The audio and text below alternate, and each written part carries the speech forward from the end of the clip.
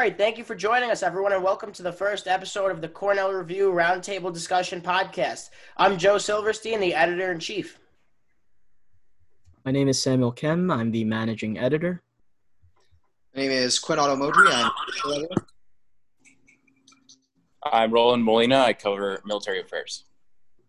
All right, guys, so today what we're going to be talking about is the SAFC donating $10,000 to an organization called Cornell Students for Black Lives, which is basically a league of various clubs on campus and various organizations on campus, which send the money they collect to various sources, including the Black Lives Matter chapter of New York.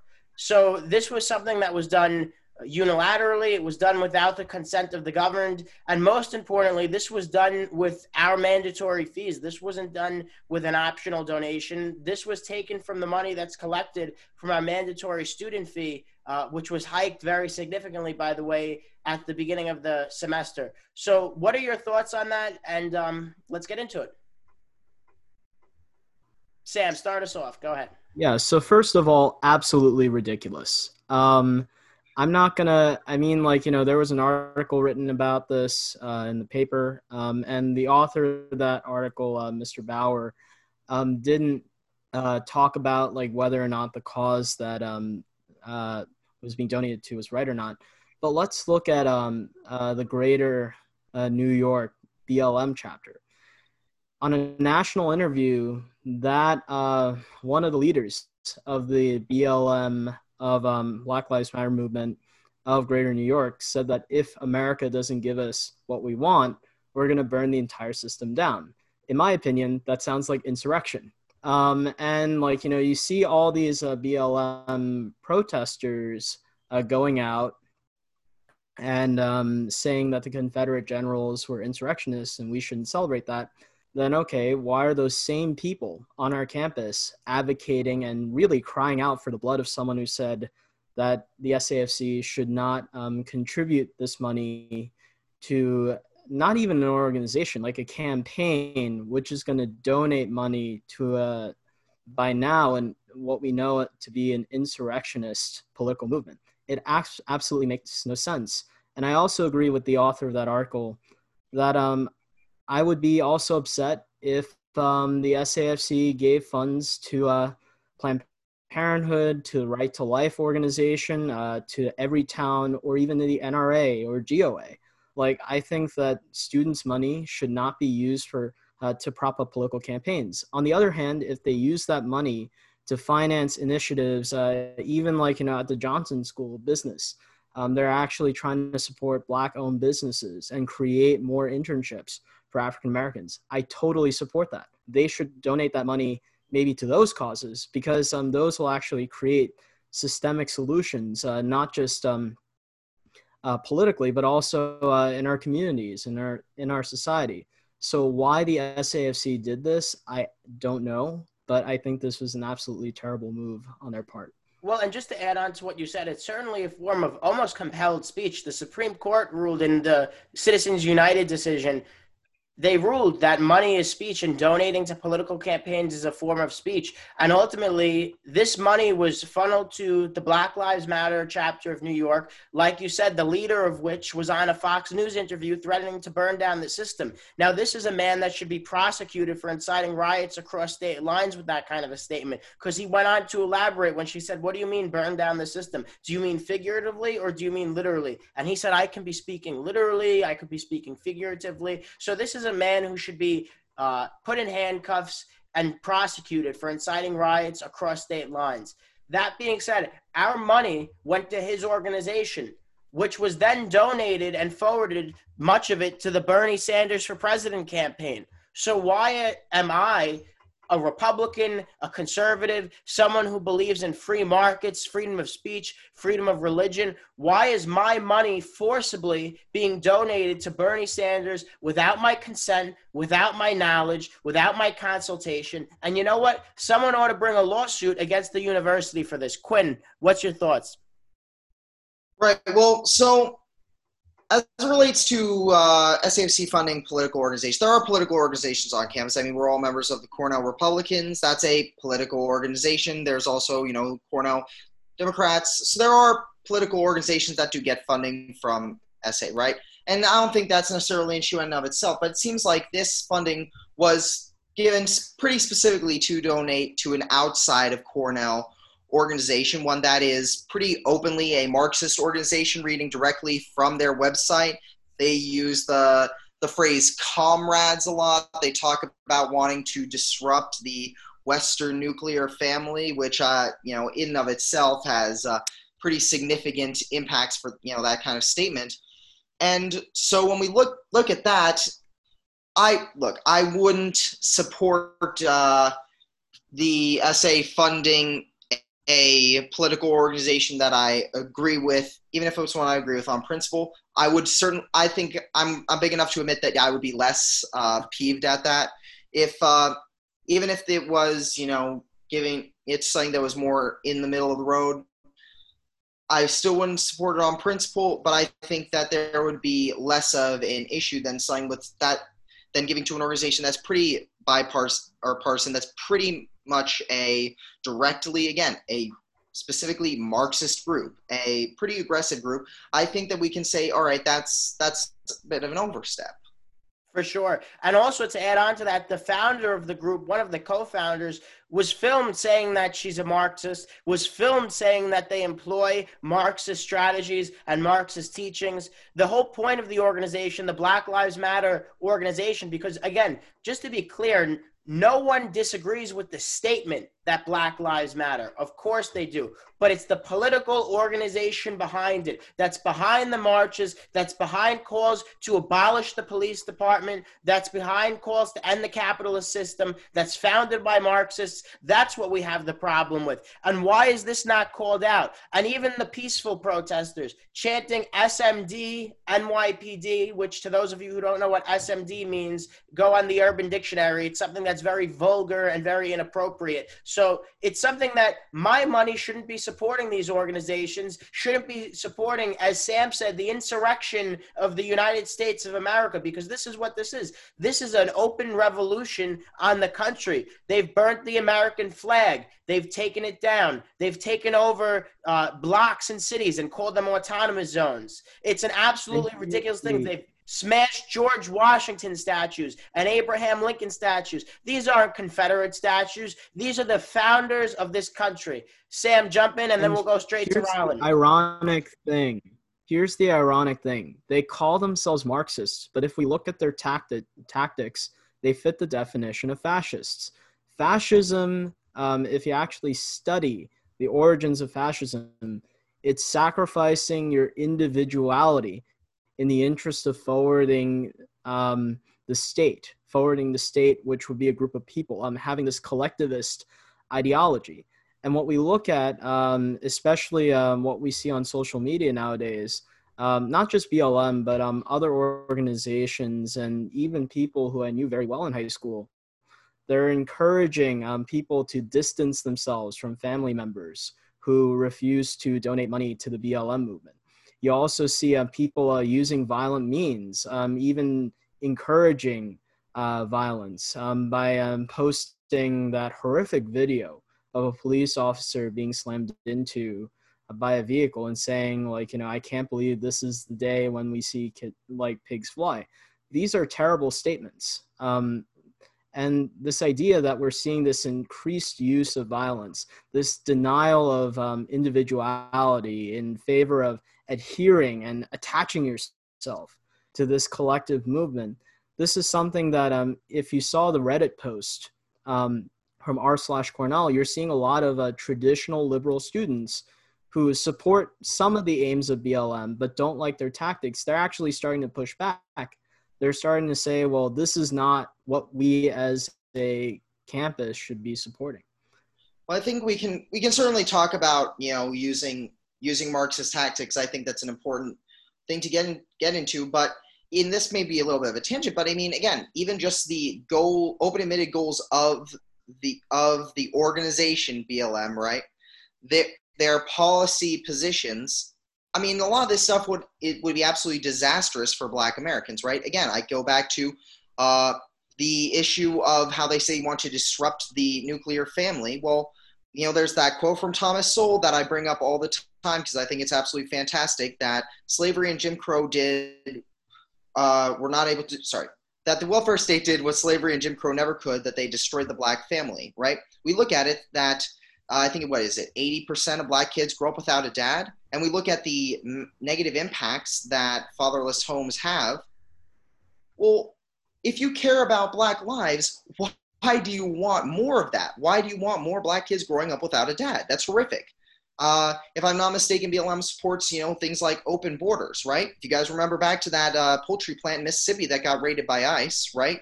And then one of their plants that was owned by the same company, they got cold feet. They fired the illegal aliens who were working there, and the workforce went from majority illegal aliens to majority black almost overnight, right? So things like legal immigration, mass immigration, that's hurting black people more than anyone else. And yet this organization supports it. So again, but you say, oh, well, I'm not a fan of the organization. Oh, what, you not think Black Lives Matter?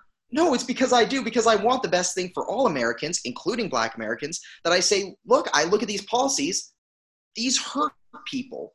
This legitimately has real world consequences that are incredibly destructive. I want to oppose that. I want to have people being able to have good jobs. I want people to be able to have strong families. That's a future for America that I want for all Americans, and this organization doesn't support that. Absolutely. Rylan, let's go to you. I think going back to the root of the problem, the SAFC diverting funds to BLM, obviously, I think it can go without saying that there's a lot of different opinions on BLM. It is very much a political organization with political motives, and I don't think it's the SAFC's place to donate to a political organization that can be considered so divisive. Now, that being said, Black Lives Matter itself, the idea that there are issues disproportionately affecting African Americans, I don't think we can disagree with that. For people to feel marginalized to the point where they feel they have to become violent, to the point that they feel that they have to go out into the street and protest, there's clearly something wrong in this country, and we have to let those people be heard. However, we cannot let them be heard through looting, through destruction, through violence. And unfortunately, BLM has very much become the face of that. I do not think that it's the SAFC's place to donate to an organization like that with our funds, because then they're speaking for the student body as a whole, not for their individual values.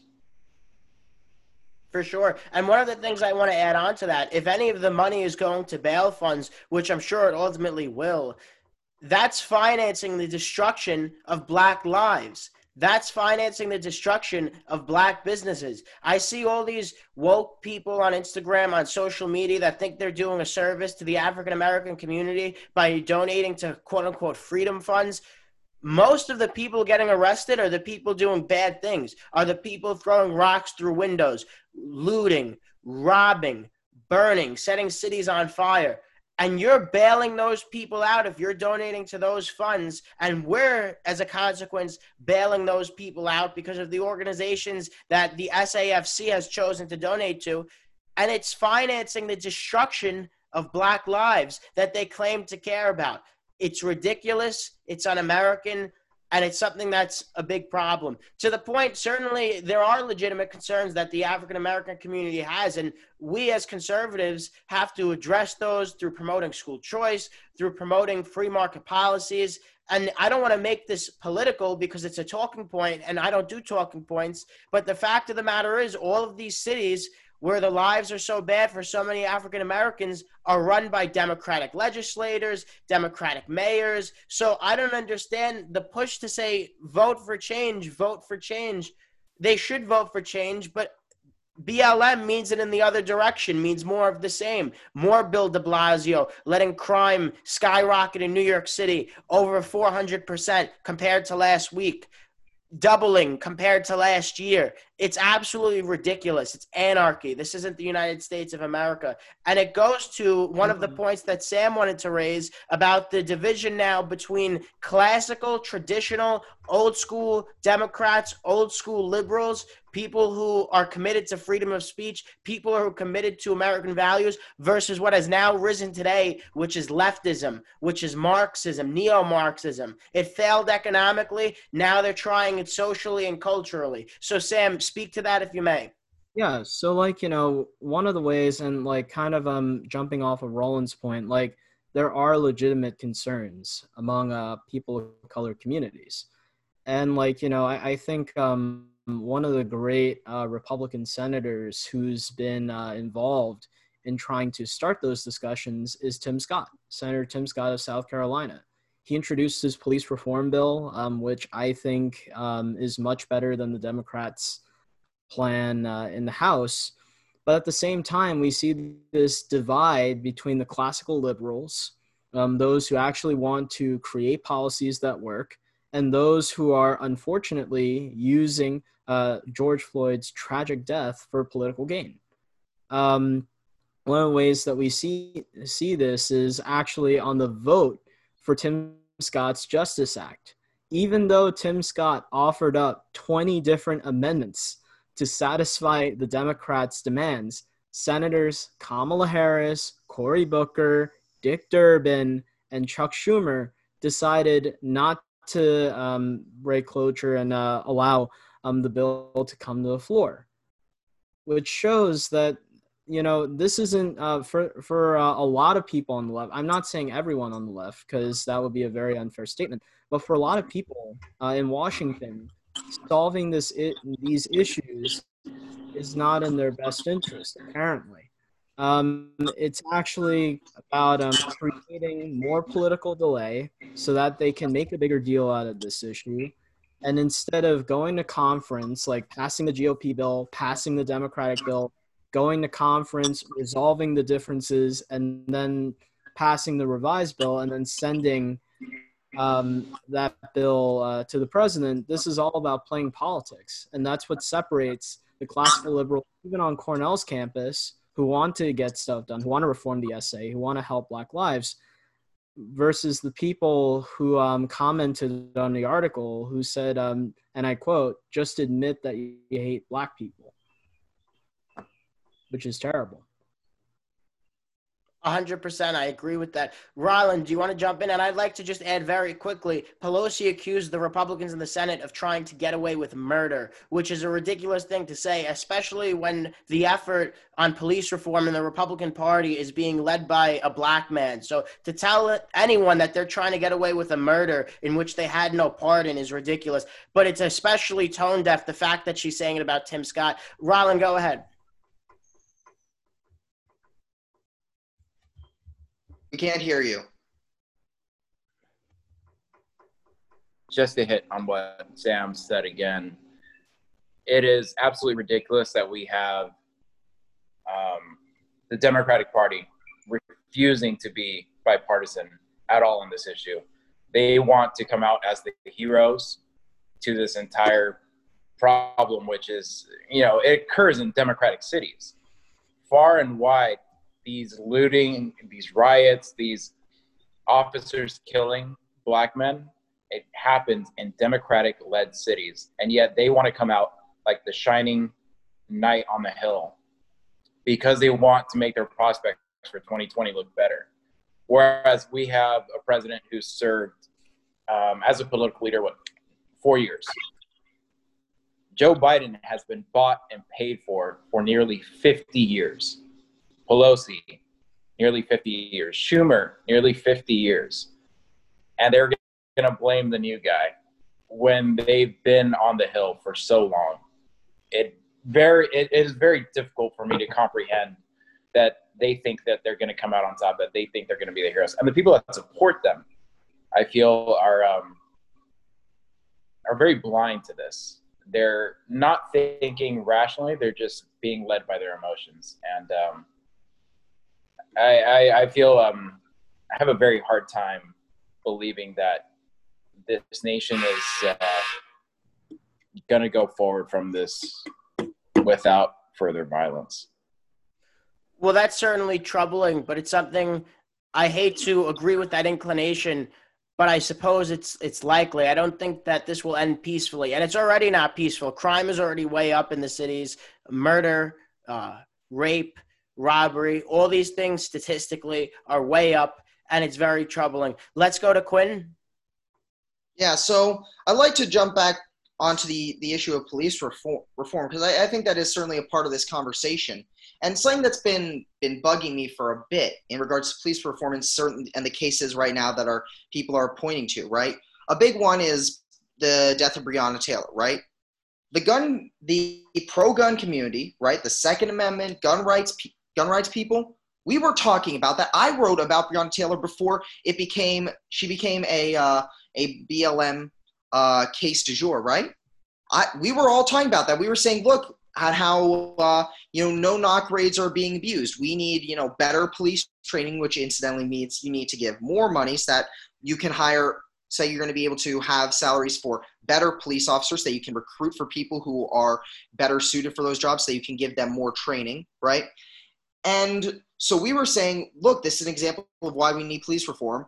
And now this Marxist organization has said, oh, well, this is an example of XYZ. Oh, well, you didn't care about her, when she died. You didn't care about this then, right? I'm all for getting some actual police reform that would help. I'm all for increasing training, all right, for being more selective with, no-knock raids. It's part of the reason I don't support red flag laws, right? Because I recognize that there are issues in policing that will lead to their abuse, right? So if we want to actually reform police, great. Let's work on that. Let's work on getting better recruits. Let's work on increasing training. There are plenty of things we can do that don't involve just defunding the police, right? That don't involve just burning this all to the ground.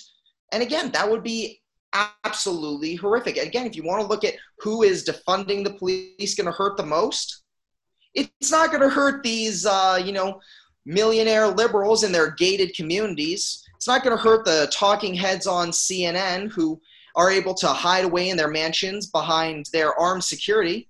It's not going to hurt them. It's all right. Again, it's going just like with all these things that I've been talking about today, just like with the issue of no dads in the home, just like, all right, it's going to hurt Black Americans the most if you just get rid of all the police. It's going to hurt actual people. So let's work on trying to do something substantive, something that will actually help, right? Let's try and work on getting more police who are from, Black neighborhoods who are, right? Getting that, right? Recruiting from there, getting them into the department. So you can say, look, I grew up in this neighborhood. I'm familiar with it. I'm going to be better able to police it, right? That would be a great step forward. That would be something productive, all right? More money towards training. All these things would be more productive. People talk about the militarization of police. Part of that's in response to the militarization of criminals. You look at, Mexican cartels. I realize that's a topic for another day. But part of that is because police have very little money, right? Police funding is actually relatively low compared to what all the stuff they have to do. So they need cheap equipment. Well, where do you get cheap equipment? Well, the Defense Department will sell you an armored personnel carrier for $3,500, or you can spend $5,000 to fix up what you currently have. Well, you're going to do that. You're going to, right? You get sold surplus M4s and surplus uniforms, surplus military equipment because there's a lack of funding for police. All right. I don't want this to, just go to, police unions or whatnot. I want this to actually go to something useful, but it would be an important step forward. These are things that would really help people. Absolutely. And the abuse the police have had to take over the last month and a half is really just disturbing. But to your point about reforms, certainly I like body cameras because body cameras protect the citizens and the officers. For example, the body cameras should have protected the officers in the incident in Atlanta, Georgia. Unfortunately, we have a DA there that's a political hack, so that didn't happen. But that's a specific instance, and there's not the time to go into it on this episode. But that being said, I certainly support body cameras. I support some type of a register of legitimate, credible complaints against officers. Like Derek Chauvin, for example, had many complaints against him prior to the incident that ultimately led to the death of George Floyd. So credible instances and incidents should certainly be recorded. And there's other things we could work on. Improving training. If the police had training in not just advanced shooting training, because they do shooting training once every 10 years. It's a very minimal amount of shooting training that they do. But that being said, though, they also don't have a lot of martial arts training. That's a very big thing, to give them Brazilian jiu-jitsu training, judo training, boxing training, so that so that they understand the holds that they're employing. Sometimes things like a chokehold is necessary to protect the officer involved in making an arrest against someone who's violent. If the officers in Georgia had put a chokehold on the man and knew how to properly use it, they could have subdued him, as opposed to him grabbing the taser and beating them up and shooting the taser at them. And what happened. So if you had officers that were better trained in hand-to-hand combat, there would be a reduction of force. They wouldn't need to use their firearms as much. So that's something to look into as well. But these phrases that all cops are bastards, or some of these more horrible things that are going around, are just totally unacceptable and have no place in American discourse or in any discourse. But unfortunately, I think that there's really three groups at play here. And we understand this. There's the peaceful protesters who legitimately want moderate reforms, who are outraged by the George Floyd incident. Then there's protesters who are radicals, who want to totally abolish the police, and they're a significant number. And there's people who are violent looters. And then there's the anarchists that just want to burn down the whole system and take advantage of this opportunity. And they're really, what's happened now is, and it's been happening on the left for years, and it's been the attempt for years to form a coalition of quote unquote marginalized groups and quote unquote oppressed people, which in 2020, there's certainly still the remnants of historical oppression. There's certainly still difficult things that African Americans have to deal with. But that being said, there's no law on the books in 2020 that actively oppresses anyone. So what you have now is groups who are told they're victims by the left wing that are forming together, revolting against the country that they've been told all their lives was evil. And they've been told it in K through 12, in academia, especially in the colleges. And it's really an indoctrination camp. Let's go to Sam to take us away with the final thoughts. Yeah, ironically, I'd have to disagree on one part. I think the laws that actually oppress people of color communities are the laws that created our welfare state. I think those are the laws that actually true. That's actually true. Yeah, that actually disproportionately hurt POC communities. On the other hand, I think one thing that I'd like to leave off on, and this could be a topic of a future podcast, is what should our government's response be? I see President Trump tweeting all the time, law and order, law and order, law and order. He does these town halls with Sean Hannity in, I believe, Green Bay, Wisconsin, and other places. But at the same time, yes, he signed that executive order, but what steps could he take to, number one, promote law and order, and number two, how can he, congressional Republicans and other conservatives all across the country, how can we better sell our plan for growth, for development, for improvement, not just for POC communities, but for all communities across the United States? So I think that's something that we really need to work on in the future. Certainly, I agree with that, and I certainly agree with the comments with regard to the welfare state that have hurt the African-American community. We're going to leave it there, everyone. Thanks so much for tuning in. Thanks for listening, and we'll catch you next time on the Cornell Review Roundtable discussion.